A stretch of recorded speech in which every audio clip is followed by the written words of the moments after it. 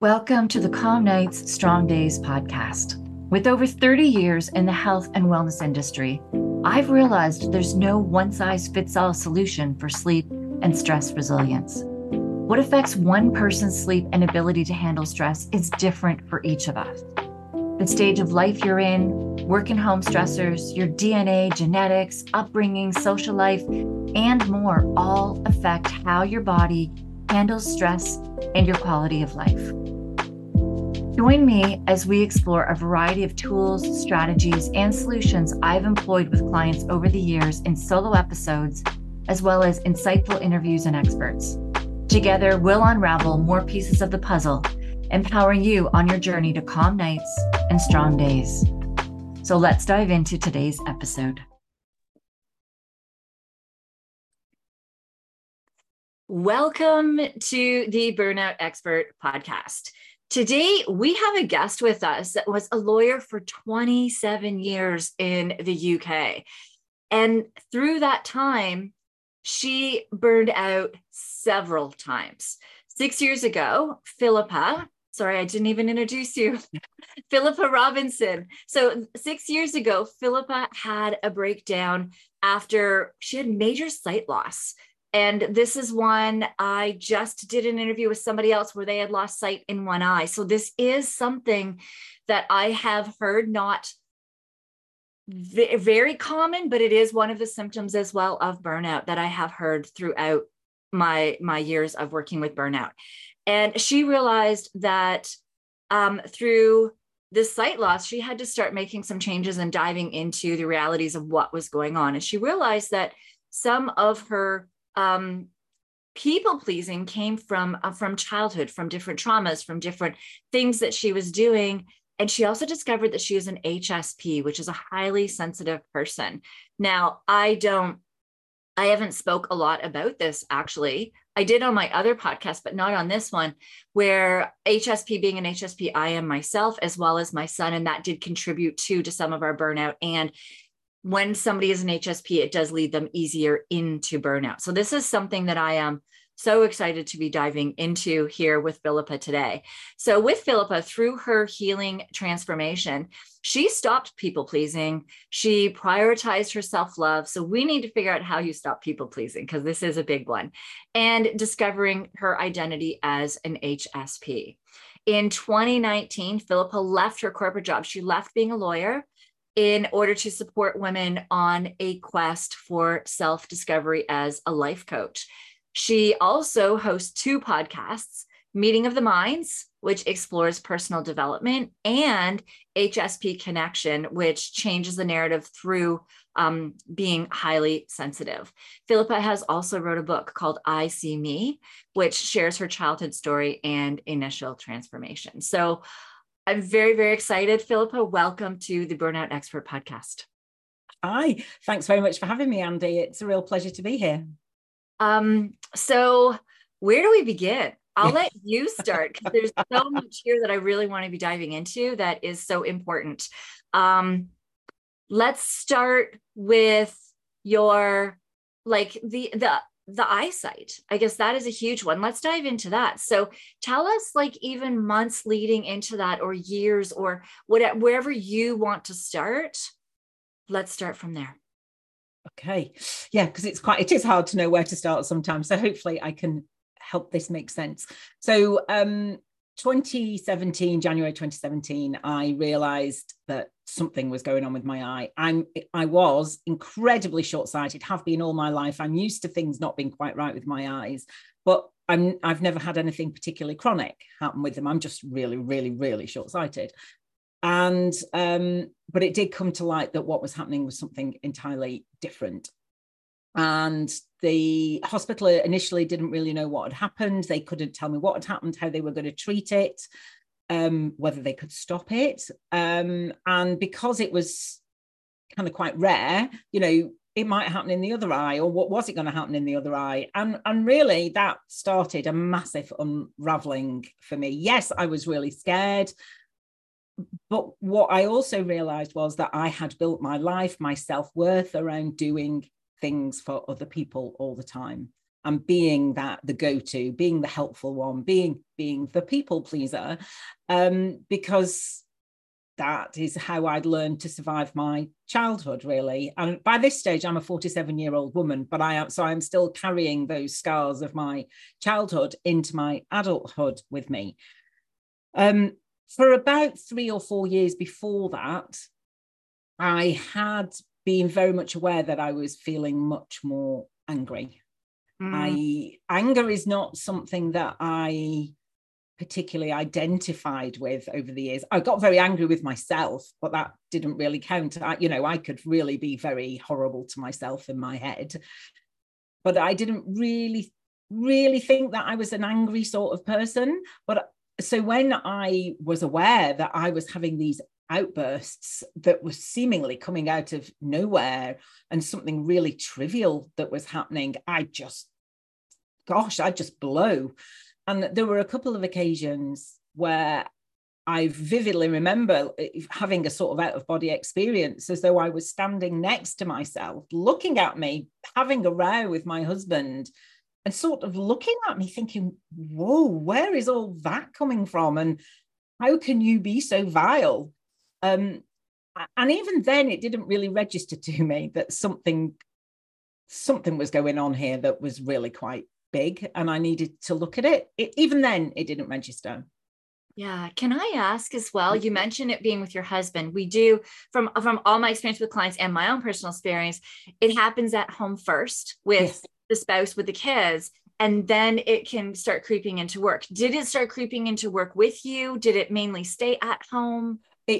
It mainly stayed at home. At work, I felt, I suppose, at work, I felt a lot more I'm not sure in control is the right. I think I probably felt like I was more in control. And the buck stopped with me. And if I did it, I did it. And if I didn't do it, I didn't do it. But I knew where I was, I suppose. Yeah. I like to think I was a great team player, but I'm not sure how great a team player I was, actually, if you know what I mean. I start looking back and you're like, okay, I thought I was really good, but maybe I was a little shorter and I needed to control things a little bit more at work as well. Well, and what I did, I just did it all. If somebody else wasn't playing their part, I just did it, because for me, the most important thing was getting it done. Yes. And I used to find as well that there was a difference. As soon as I walked out of my house, I could put that facade on. Exactly. It's almost like I put that armor on. But when I walked in my house, it was almost like walking through my front door. I would almost feel like all my energy would come out of me, and I'd be like, whoosh, okay, I don't have to pretend anymore. I can totally just be this exhausted person that's just exhausted. And I could be that in my house, which I feel too, because I had those defenses down, maybe is why I was able, that sounds bad, I was able to yell at my husband more versus my clients. That sounds horrible.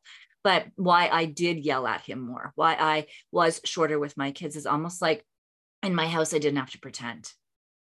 Yeah, interesting. I mean, everything I talk about now is, with 6 years on, with a lot of hindsight. I mean, at the time, it's really hard for me to imagine really what was going on at the time, because it was just all happening, you know, and I wasn't able to be conscious about it in any way. And for me, a lot of it came on the back of feeling broken. I mean, I felt broken for so long, all the way through my childhood, not good enough, broken, I needed to hide that at all costs, because if anybody knew the real me, they'd see how broken I really was. I literally thought that there was something not massively wrong with me, but all I could see was everybody doing life and doing it the way we should, bunny ears should.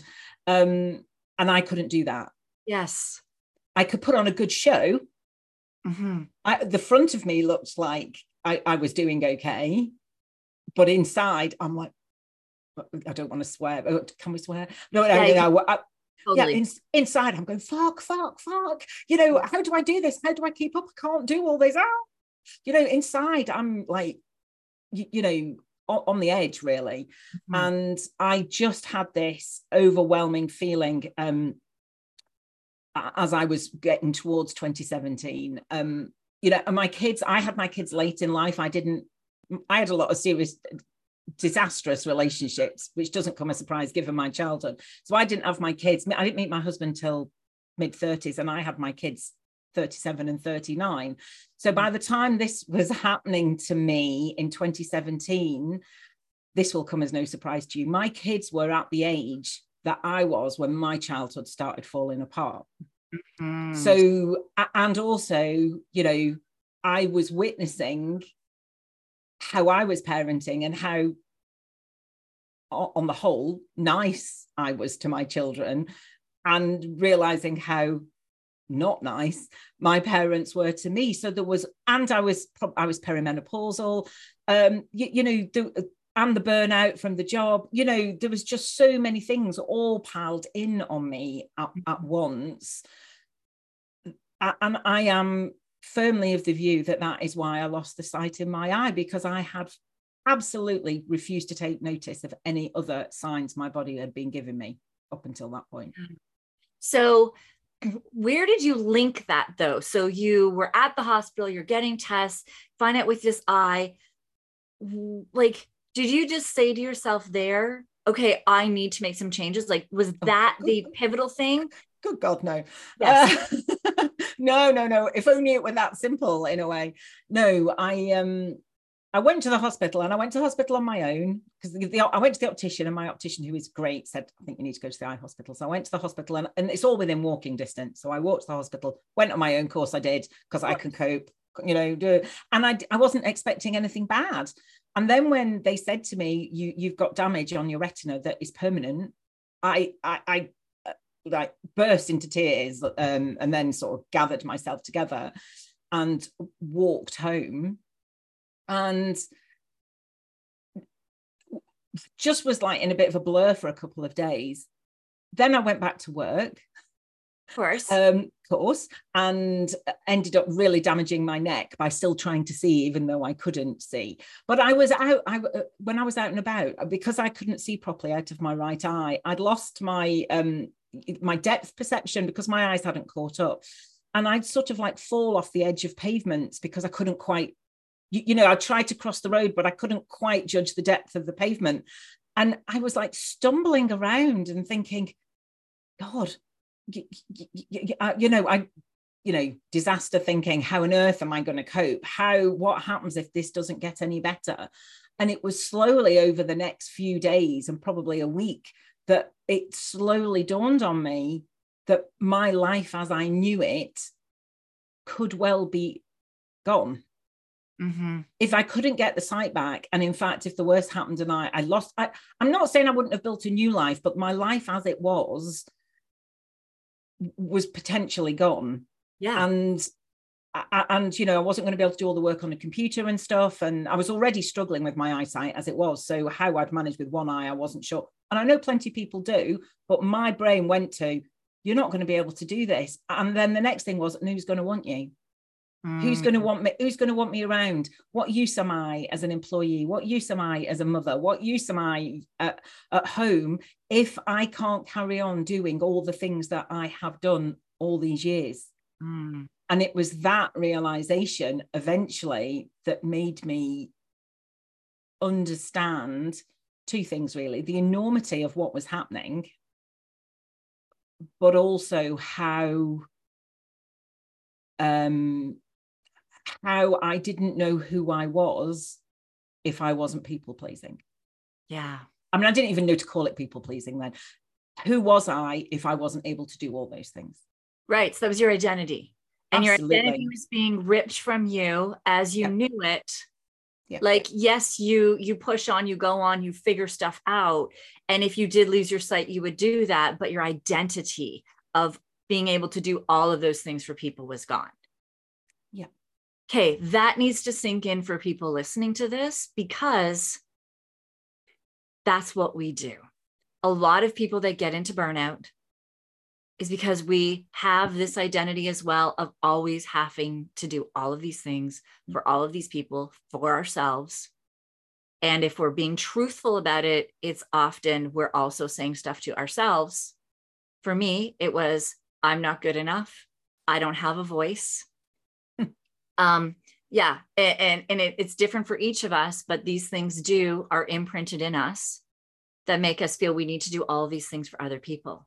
Yeah. So if this never happened with your eye, would you have stopped? Good question.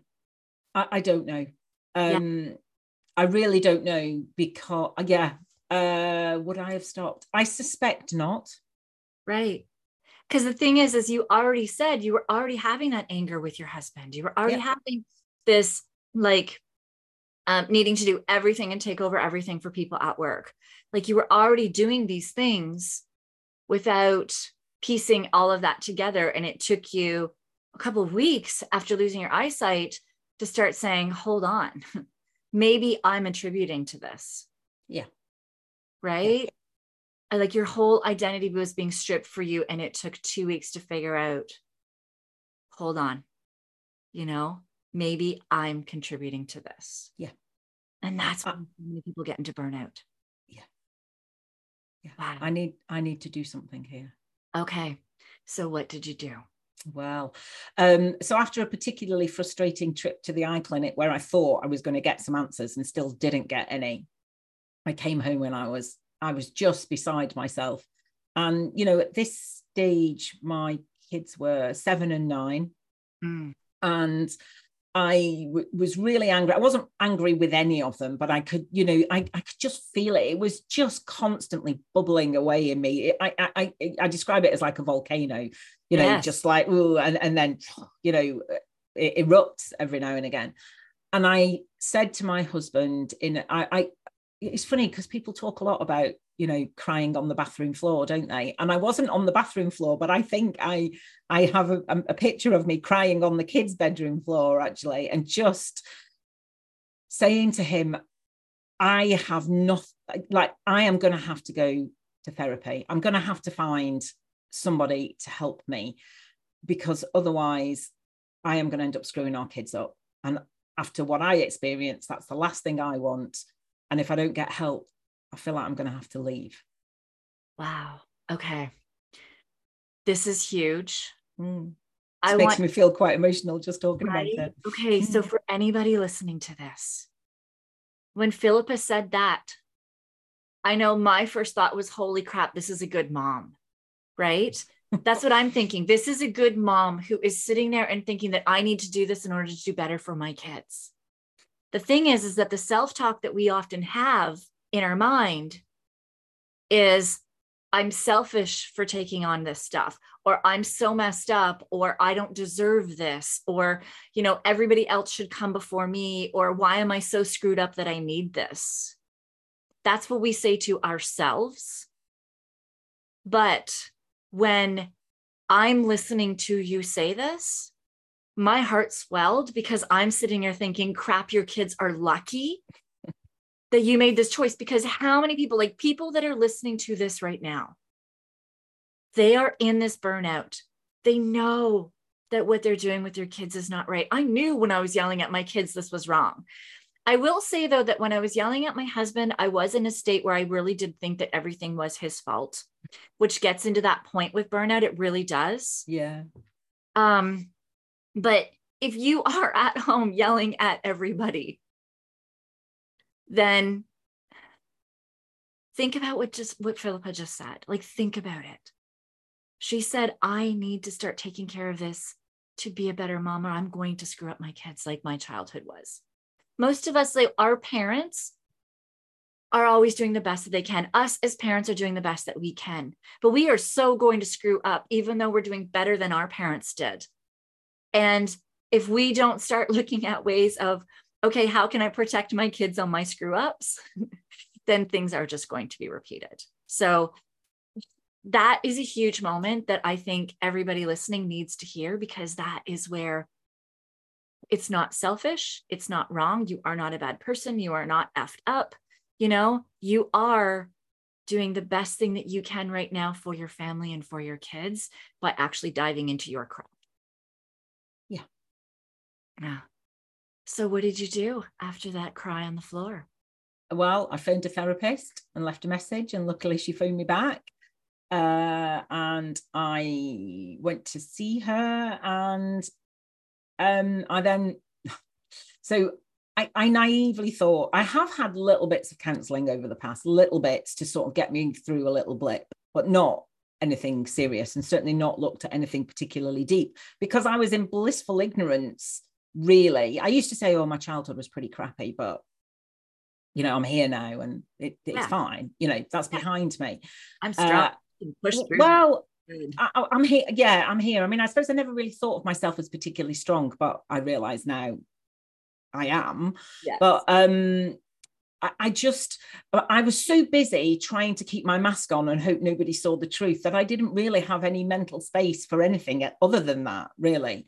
But completely, sorry, menopause brain, completely forgot where I was going with therapy. That. So how was therapy?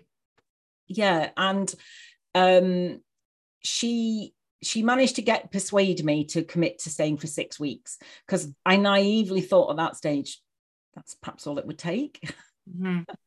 and then I stayed for 6 months. Then I ended up staying for 3 years in the end. But she said to me at the very first session, and I was telling her all about what had happened with my eye, she said to me, I wonder what it is you don't want to see. And slowly we looked at all those things that I didn't want to see. We looked at my dad leaving when I was 6, my mum remarrying really quickly, me not feeling safe, as though I had a proper place in my house with my stepmom and my stepfather and my the brothers from that marriage.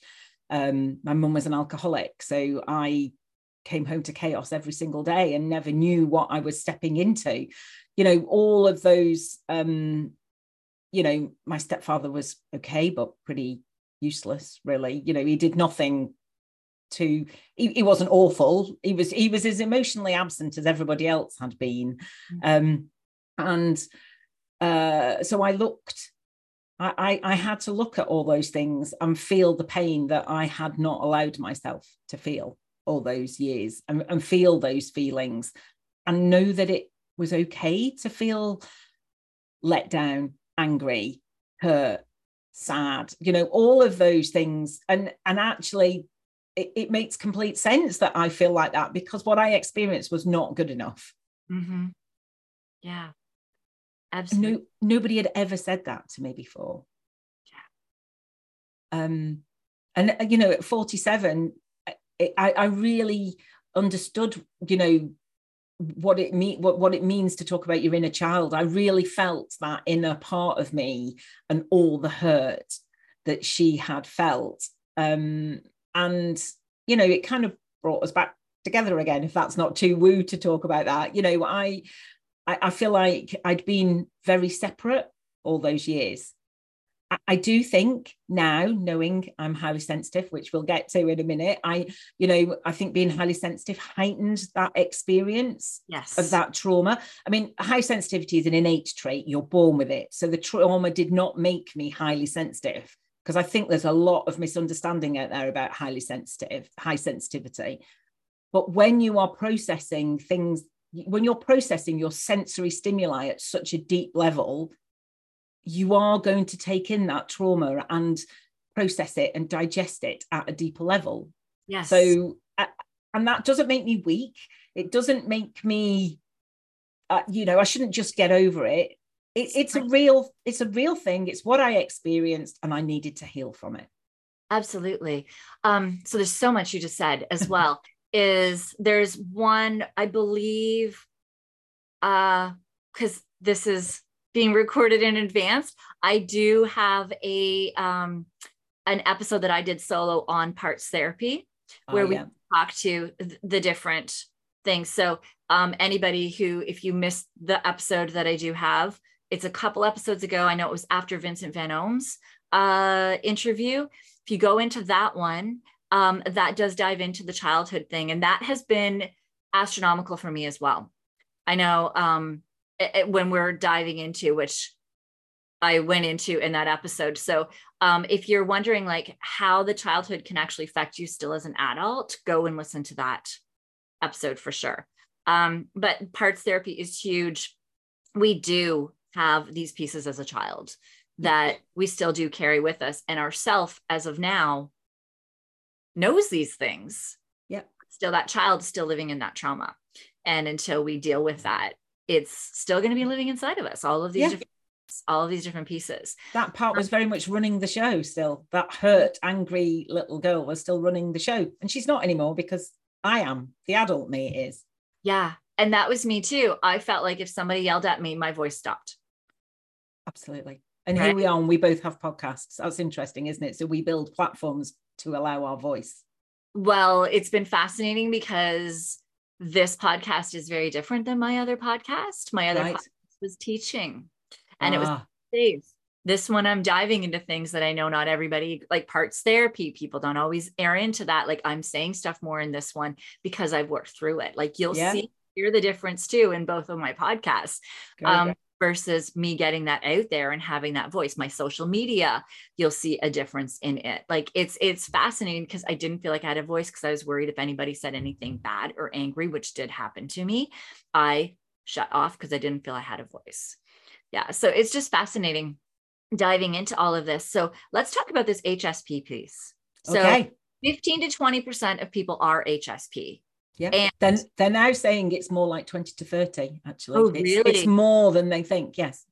Interesting. And I'm not surprised. Yeah, and me neither. I believe it's a 50-50 split, men and women. Yep. And most of them that are HSP as well go into jobs of service. Yes, we do. We can do any job. We can. So we can do any job, but it needs to be the right environment that we're working in. So it's not necessarily the job, it's more the environment that we're working in as much as anything else.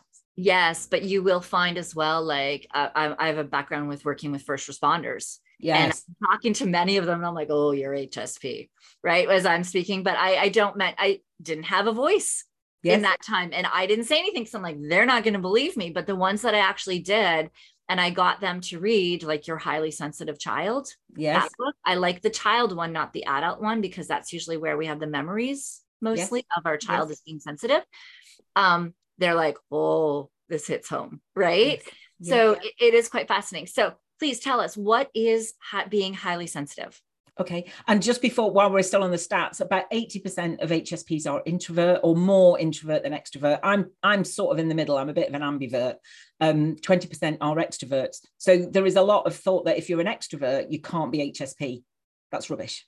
Yes. Okay. Yes. So, you know, yeah. So HSPs and introverts are not necessarily the people who we always used to think they were, which is like people sitting in the corner and not wanting to engage and being very shy and quiet.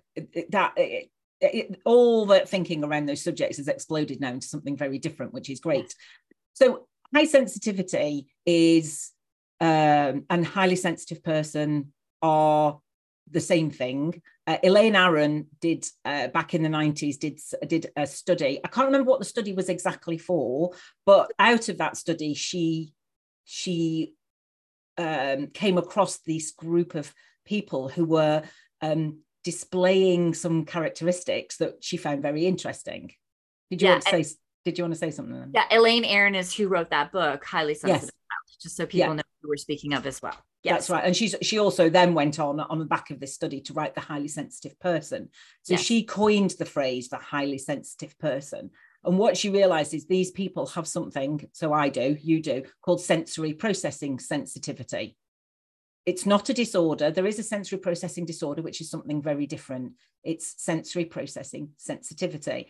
And what that really basically means is that out in the world, we are all experiencing stimuli, you know, sight, sound, taste, touch, you know, everything. But we as highly sensitive people are more sensitive to that stimuli. So we are processing it in a different way. So our brains are wired in a slightly different way, and we are processing it usually much deeper and experiencing it in a slightly different way than other people are. And the way, and I only realized I was an HSP as I finished therapy. I was like, okay, so who am I now? Who am I now? I'm not weighed down by all this childhood trauma. And part of what I discovered about who I am is that I'm a highly sensitive. And I was listening to people talk about it, and they were saying things like, do you startle easily? Well, I do all the time. I say boo to me from behind and I'll jump a mile. Do you startle easily? Do you find some smells either really gorgeous and amazing, or absolutely, knock you sick? So the smell of diesel absolutely makes me want to throw up. And fabric softeners and stuff. Fabrics is a really big thing. Can you only wear certain fabrics? Do you like them to be soft and cozy and comfy? Do you have to take the labels out the back of your clothes sometimes because the label is really scratchy? Tastes. I mean, I think super tasters are something different and have maybe enlarged taste buds, but tastes. Do you really sort of like luxuriate in tasting something wonderful? Art. Do you feel really moved by a painting? And I don't mean just look at it and you go, oh, that's nice, but like just it stirs something inside of you. Music does it for me. Yeah. It feels like I can feel the music in my body, and it just it really moves me. Mm-hmm. So those are some of the signs. There's a lot more to it than that, but those are the external, the signs that you might appreciate and recognize from external stimuli. Yeah, and you don't have to have them all. Oh gosh, no, you are. So, well, through me with art, I have no appreciation for art. I'm really horrible on that one. That I was just asked to go help be the parent on the school trip for our art gallery, and I'm like, oh, I'll do it if you need. Yeah. But I'd rather do something else. Right? Yeah, I'd rather be at the science center. But yeah, so it's just, it doesn't mean you have to have all of them. Like with my kids as well, one is very, very heightened to lights. Yes. Yes. And especially strip lights, they are really bad. But yes, sensitivity to light is absolutely one of the key ones. Yeah, my other son and I are both huge to smells. Yes. Also so when they were babies as well, like when my oldest was born, people would always want to come up to him and he'd be just like, whoa, like that's just too much for me, too fast. Yes. All the noise and the stimulation and people around and the smells of them, and he'd freak out. And it's not that he's shy at all. He just needed that time to get used to the environment. Exactly. So it's overstimulation, isn't it? It is. And scary movies is another. My son will not watch Disney movies. Yeah. Oh. Don't watch any movies at all. Yeah, it's the music. I don't know what it is, but it's freaked. He's now almost 12, and he's now just starting to be able to watch movies. Yeah. But not. So that the ones that you like, that hold you in suspense, and something's coming, and it's going to be awful. I mean, I can't take it, and I can't take the violence either. Yeah, he wasn't even those. We're talking just planes, cars, those. And I think that is actually much more. I wouldn't say it's really common, but it's not as unusual as we would think it is. But I think what happens is a lot of parents will sort of push their kids to watch it. Oh, look, it's just watch it, and your child is actually having a completely hideous time by being made to watch a movie they don't want to watch. Yeah. So how I relate this as well is kind of like a drug dog or a bomb dog, where they can go and they can sniff out this drug. They can sniff out the bombs where we can't. Yes. Like we don't know that a bomb is there. We can't smell it, but they can. They know it's there.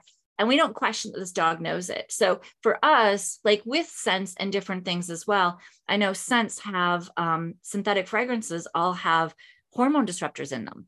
And our bodies just instantly know, ooh, this is actually a chemical that's bad for me, that we're actually just more sensitive to things that are like a bomb sniffing dog. Like those hormone disruptors are bad for us. It's just that most people don't feel them or experience them. So they're like, it's fine. But then we get all these health issues and stuff coming up, or environmental concerns because of them, but people can't feel them like that dog. They're not as sensitive to them. And you make such a brilliant point there, because highly sensitive people, a friend of mine will say that we're like the canaries in the coal mine. Yes. That, whatever we are experiencing, we're experiencing it first. Yes. And it's not that, so we will, and it's really interesting when because your podcast is about burnout. So in systems and structures that are clearly not working, the highly sensitive people will be feeling that first. Mm-hmm. And instead of dismissing them as, oh, they're just a bit sensitive and they should just be able to get on with it, if we lived in a world where like, oh, whoa, okay, maybe there's something, there's something going on here. We need to look at what is happening. Thank you, highly sensitive people, for letting us know this. We need to look at this so everybody else doesn't get sick. Yeah. And so what goes along with this highly sensitive as well is that empath part too, where we also feel these emotions more. And so when we go into this job of service, and we feel people's emotions more, which is also why we're affected more as a child. So I was having this conversation with my brother where like he wasn't as affected by the anger of my father or the way that my father spoke with us growing up. He wasn't as affected of it as me. He's like, it's just the way it is. But I am highly sensitive and empathic that I felt it. I felt it deep in. You feel when people say something. So you can be in this conversation. So I said that's him. Then we look at his kids. He have one that is deeply emotional. But the thing is with all of us, so myself, my niece, and my one son, we also know what people need in certain times. We're able to like we know what they need. We know what they're feeling. So we know how to help them, which is why we go into jobs of service too. And we're so good at them, but they also deeply hit us. So we are more affected, where you may have somebody in a situation where, and I was saying to my brother, like, my brother wasn't as affected as I am. My nephew's not as affected as my niece. My one son's not affected as my other son by stimuli and things in their surrounding and things that have happened in their lives. And so it's different, the difference between the really highly sensitive with the higher empath part in them as well, that really feels things deeply and also knows what other people need. So when I was looking at this with first responders as well, a lot is the ones that feel every call, the ones that are like really hit, and they're looking at their colleagues and going, okay, why aren't you as affected by this? Yes. Right? Because they're more highly sensitive and more empathic. They are. And, empathy is something that all highly sensitive people are really good at. But exactly. And can really feel what it's going to be like for somebody else who's experiencing something, put yourself in their shoes. It's something that comes really quite easily. There are also some of us who are way up the sensitivity scale who literally feel everything that from the people that they are with. And sometimes it's hard to, work out, is this what I'm feeling, or is it what they're feeling? And also it can be what society, the collective, is feeling. So people, some people just feel it all. Yeah. And, I think, in the past that has really been seen as something to be, I don't know, ashamed of, as though it's something bad, as though it's something you wouldn't want. Well, my view on it, and of course it would be because I'm a highly sensitive person, is that is something really valuable. Mm-hmm. Yes, first responders, yes, there are the challenges around managing our energy and making sure that we are looking after ourselves and our nervous system is regulated, which is very hard if you're in that sort of first responder situation. But if things can be put in place to help us manage that, then if you send a highly sensitive person into that situation, the chances are they are going to be picking up on things that a non-sensitive person is not going to be picking up on. Subtle clues that are going to help them understand that actually this is not what this patient needs. They need this, or they're not responding to that. Let's try this. They will be picking up on things. So anybody who's listening to that who thinks, oh yeah, I think I do pick up on things sometimes, then I would suggest you explore that a bit more, because it really is something very valuable. It's just at the moment society's not really caught on to it, so that we're not valuing it enough. But I want to tell you, it's very valuable. It's a strength. Yeah, and that's it. Like, so for you and I, you became a coach. I've been coaching for 30 years. And it's like, throughout my time, people are like, you're the one that's always got it. You've always understood. You've been able to fit the pieces together. And it's like, I actually didn't realize my value and worth as well in being able to do that. And I didn't realize that that is because I am so highly sensitive and in tuned, and I can really feel people's feelings and all that through it.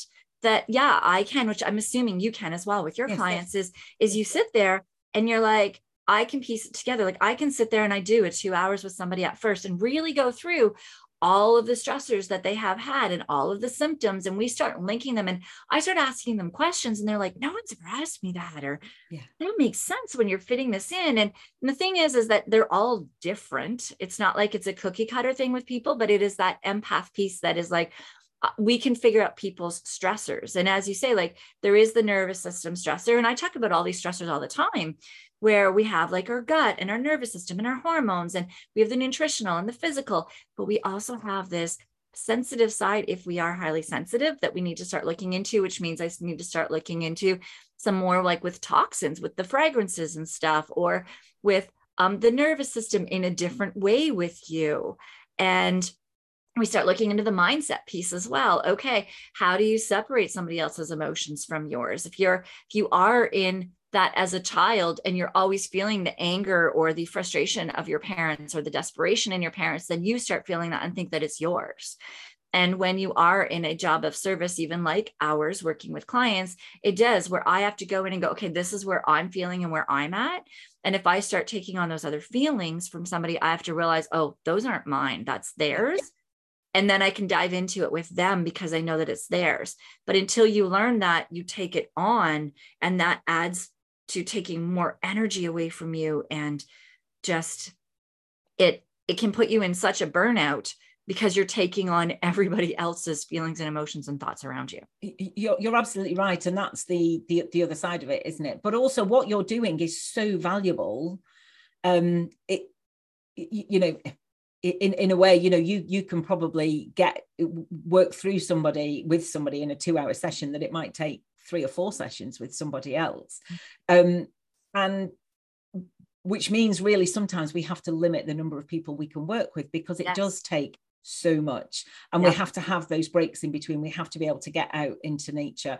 But you touched on another strength there, which is like big picture thinking. We can definitely see the whole picture and put things together and work things out and make connections that might not necessarily be obvious to somebody else. And you say it and the client goes, oh yeah, of course, I've never thought about it like that. Yeah, a very simple example is my kids is just, they walk down the stairs and they'll see that we've moved something or we added something in, or like, I never wear makeup, but like one day I think I had mascara on, like, which is nothing. And my one son's like, oh, you did your eyes, mommy, right? Like from across the room. I'm like, how did you even notice this? Yeah. Or like, I guess I'd been wearing my hair down and then all of a sudden I changed the level my ponytail was at, like small things. And they're like, oh, you changed where your ponytail is, mommy. That's nice, which I just probably was in a rush and it just was in a weird spot. Yeah. But they notice everything. Yep. They notice everything. And that's really valuable. Yeah. It's really valuable to be able to notice those little changes, those little things. And that's the skill that helps us be able to put people at ease. In a room, we can see who is okay and who's not so okay. And we can sense, because our intuition is so strong, we can sense that, maybe we need to open the window. It's a bit warm in here, or maybe somebody's a bit cold, or we need to put the blind down because the sun is really affecting that person. But we can just pick up on those. And it's very subtle little changes in people's faces, or the way that they are just holding themselves or behaving, or we can be the one who's sitting in a meeting where everyone's just talking but we notice the person who's not engaged and isn't either their normal self or is and then we're really great at connection. So we can go, because we have our empathy and we've noticed things, we're like, we can go and see them afterwards and say, is everything I just noticed perhaps you weren't quite yourself or you weren't engaged. Is everything all right? Do you need to talk? Do you need any help? Can I support you in any way? And that's why HSPs make fantastic leaders. Yeah. And this is the thing too, where we're sitting here and it's like, I'm thinking in a corporate setting is as well, is like, sometimes you're there and you're like, is nobody noticing that this person has been struggling for a while? Or you're talking to somebody and they're like, and you're like, oh, so-and-so's really, I've been noticing. They're like, really? Like, and in my mind, sometimes I used to think, wow, you don't see this, you don't notice this in some person. But now I'm like, oh, you're not an HSP, you're not highly sensitive. Yeah. So when I think back to some of the meetings I've sat in before in my corporate career, before I knew any of this, I'd be picking up on things and I'd be like, oh, well, nobody else is saying anything. So the people pleaser in me would go, oh, right, I'll not say anything either, because nobody else is saying anything. Or nobody's saying anything. And I'm like, oh, well, maybe that's not something that I should bring up. So because I didn't feel like I had a voice, I wouldn't say it. So really the key to being able to understand the strength in all this is really understanding that high sensitivity is a thing. It is. It really is a thing, and believe that, and then we can start to own the gifts that come with it. So this actually, I got chills as you were saying something, and this vision came in my mind of my son at one point. So my son has, well, he's blocked it out, but he has synesthesia, which I had no idea what this was. I actually just posted on Facebook once that, hey, my son says he can see numbers in color. And I can see words. I see words. So he sees numbers, words, and emotions in color, which now explains too why he was so overwhelmed going into a room, because everybody's bodies had colors, which to me was this, like, as you said, it's this woohoo foreign thing. I'm like, what the heck? But I started reading into it. And I'm like, I started asking him questions. So this was after I'd found out about it.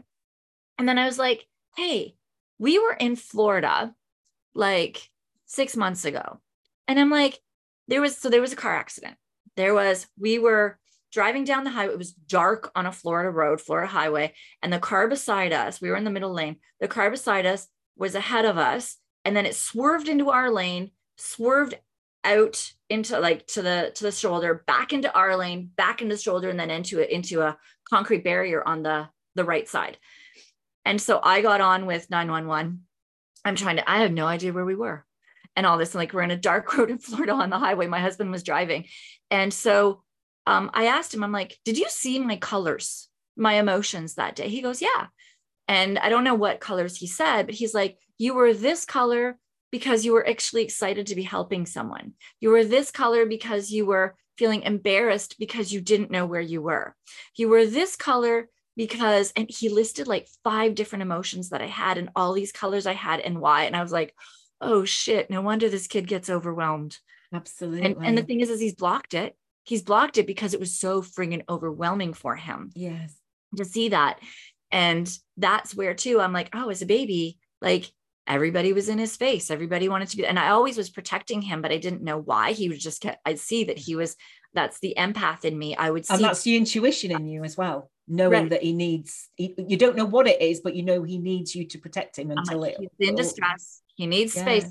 Why? But now I'm seeing him like, holy, he saw all these colors in people, probably all these excited colors to see this new baby that they just wanted to put all their, feels and love into. And it was probably overwhelmed.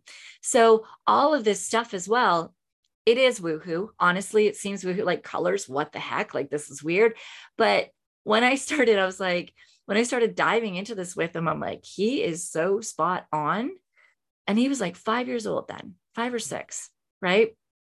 And it's just fascinating that we can be these people that we get into these jobs of service of helping people and doing these things. But until we really understand this piece as well, like there's so many pieces of burnout, but this is one piece that most people who go into a job of service do not realize can lead to their burnout, because they are not separating other people's emotions. They're not realizing how heightened their emotions are, and they don't have the skills or the understanding or the tools to help them to decrease the sensories around them at times and to strengthen their nervous system to be able to support themselves through that so many of them just get overwhelmed. I see this in first responders. Like, this is the piece I see in them a lot.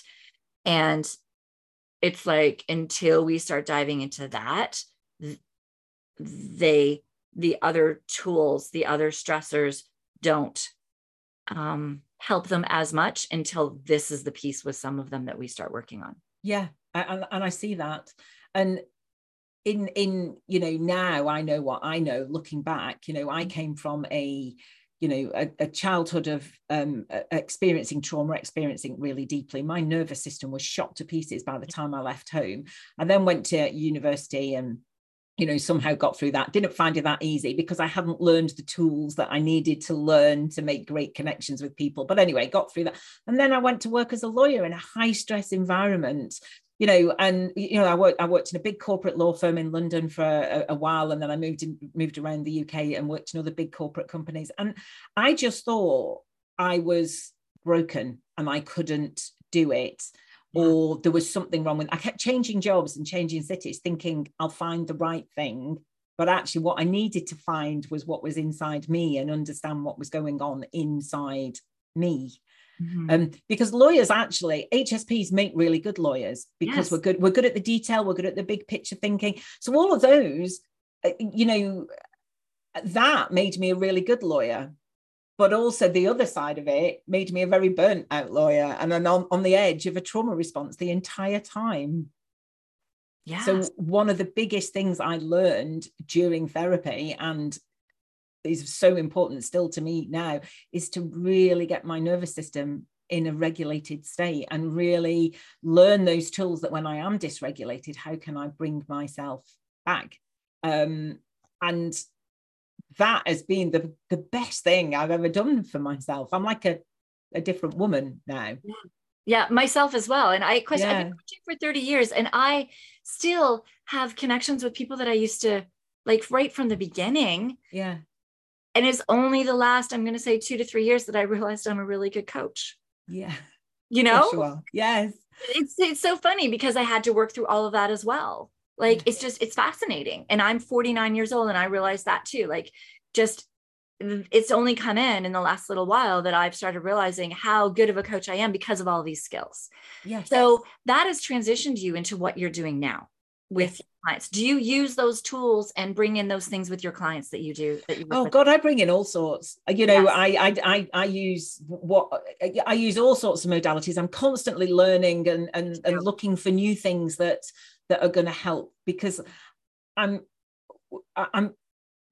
everyone's different, aren't they? And everyone needs help in a different way, and everyone, we always need to find a way. Where is the way in to start the work, isn't it? And so yes, it can be starting with nervous system regulation. It can be just talking. It can be, it can be, are you I do seem to attract a lot of HSPs. So it can be understanding about HSPs. Sometimes that comes at the beginning. Sometimes we have to do some work to then look at HSP like further on. It just depends on where they're at. But I very much use all my life experience and my highly sensitive skills to help them. I mean, one of the main things is when clients come to me, and I'm sure it is to you, they need to know that what they're experiencing is not that there's something wrong with them. They don't need fixing. Yes. It's not that they're broken. They don't need fixing. None of us need fixing. What we do need to do, I think, because we're not brought up in a society to understand our own uniqueness and understand how wonderful we are just as we are. Yes, yes. And once we start realizing all the gifts and tools that we were given, that we have actually thought were pieces that were broken or wrong with us, oh man, the things that we can do is exactly. And watching that in your client, that's the best in my clients. I'm imagining with you too. Like, that's why I do what I do. Absolutely, me too. And I think so. I did a coaching program as well for highly sensitive coaches, which really helped me hone in on what is my particular gift, and what I seem to have this knack of doing is understanding where people's conditioning is really getting in their way of, and maybe this sounds really obvious because it feels really obvious to me, but they'll come with something, tell me a story or something that they want to work on, and I will almost instantly be able to get to what it is in their conditioning, what has happened in their childhood, what has happened to them over the past that makes them feel like that, and then we can start unlocking whatever it is, and that it just comes really easily to me. Yeah. And we all have that, all those highly sensitive people, and also our journey in life is really has been leading us to where we are supposed to be. Yeah. Yeah, it's fascinating. And I think the hardest part, which I'm sure you probably find this as well, is when they're not your client, when you're actually just out and I'm like speaking to somebody and I'm like, oh, you're in deep burnout. Yeah, I know. And you just have to not say anything. But I usually start with 1 or 2 questions to see like if they even want to dive into it. Yeah. And the majority don't. If they're not ready, that's okay. Yeah. But like there's times where I just keep thinking about it at home and I'm like, oh man, you know, and that's part of like where we just want to help so many people. But it's we see so much then that once we get into our specialty, which for me is burnout, your specialty at this moment is with your clients. Well, it's interesting. I haven't quite put that into words that yet. I'm still, I don't know about you, but it's taken me a while to get the words, but you know, I don't know, unpicking childhood, unpicking conditioning and something which is not a phrase, so I can't say that, but something like that. The people who it resonates with know they want to work with me, and that's all I can say. It's something in my story, being a child of an alcoholic, highly sensitive, a lot of childhood trauma, or it's holding them back. Something is holding them back and they don't know what it is. And you're really good at diving into figuring out what is holding them back and getting them to that next step. Amazing. Yeah. And I think with burnout too, there's times where I'm like, should I really be saying this is burnout? Because this is way more like when we're diving into it, like we're diving into the mental side, the physical side, but I guess I'm bringing into like 30 years of personal training, nutrition coaching, therapy, like all of the body stuff as well, and the gut and the hormones. So I'm like, yeah, I've really struggled to say exactly what it is that I do as well. So I completely feel you on that. All right. So Philippa, this has been absolutely amazing. Before we leave, there's so many golden nuggets in here. I just love, and this is a topic that I have not spoke about deeply. So thank you for making this such a great safe space and such a great conversation. I think this is what so many people need to hear, because those that are struggling often are highly sensitive and empathic. So diving into that side. Before we go, I do have all of your social media links and stuff. I'm going to put them in the show notes for people that are listening and just want to go to them right now. Where should they go to? And then I have one more question for you. Okay. So my website is safeandsupported.co.uk. So you can find out about my book, my podcasts, about my coaching, everything on there, read a bit more about my story. So that's probably the best place to go. You will find me on Instagram as Safe and Supported Coaching, and you will find me on LinkedIn as Philippa Robinson. But my website's probably the best place to start. Yeah, that's amazing. Go to that one spot and everything is in there for you to go. Yep. And if you want, for ease as well, go down into the show notes and just go click on all of the social media, and then website. And come and say hi, send me a message and say hi, and you heard me here on Andy's Great Podcast. That would be lovely to hear from you. Yeah, absolutely. And your podcast as well, with podcast. Oh, of course. HSP Connection is my new podcast with my friend Robbie. So and we're talking all about, the challenges of being highly sensitive, but who doesn't have challenges? But also we really want to not reframe it. We want people to know the positives about being highly sensitive. It's a gift. It really is a gift. Absolutely is. That gift. So if you want to learn more about HSP as well, then go to Philippa's podcast. Make sure that you like it and subscribe. Same with mine, like it and subscribe, because that is how other people then hear about us. Exactly. If you could go on to Apple or Spotify, even if that's not where you listen, just kind of sneak in there and do some sort of review on either of them. That will help both of us with our podcast. So you now know how to find us. If you can, Philippa, if there is one thing that you feel that we missed telling people today, or one thing you feel that they need to know, what is it? Can I have two? Yes, absolutely. So in line with what we've talked about, I would say, please do understand that high sensitivity is a thing. Yes. It's not just something namby-pamby to sort of brush under the carpet. It is absolutely a thing. So whether it's you, some of your family, a colleague, somebody who is talking about it, please do not dismiss it. It's absolutely a thing. Mm-hmm. Absolutely. And the other thing is what I usually say, but we haven't really talked about it here. But what I usually like to leave people with, it is never too late, and you're never too old to start learning about yourself, who you are, and about some of the things we've been talking about here. I mean, I did nothing. I did not know that my past was with me for so long, and that what I didn't know was that I could heal from it. And I was 47 before I started any of that. So please do know it's never too late. I'm 49 and I started therapy at 48. Yeah. So you beat me. Okay. Yeah. So that's really interesting. 47, 48 seems to be a real time. Hitting perimenopause big time seems to be a real time for women, I think. So, because I've had a lot of clients who've come to me at that age. Yeah. It's fascinating. It's fascinating. Yeah, it is. And just coming more into myself that I'm like, oh, man, I wish I did this sooner, which is why I've already got my kids set up with a therapist, so that when I screw up, they have somebody to help and lean on, so they don't have to wait until they get to where I am. Well, what an amazing mum you are, too. Thank you. And what a great podcast, and what a great chat this has been. Thank you so much. Thank you. Yeah, this has been amazing. All right. Thank you, everybody, for listening to the Burnout Expert podcast. Absolutely go into the show notes. You can find all of Philippa's links in the show note. You can find my links to get on my email list to find out about all of the podcast links. Go in there and definitely poke around, sign up for what you would like to sign up for. We would love to see you. And please leave us both either a review on our podcast, like, subscribe, because that is how more people can find this podcast and find Philippa's podcast. And we will see you in the next episode.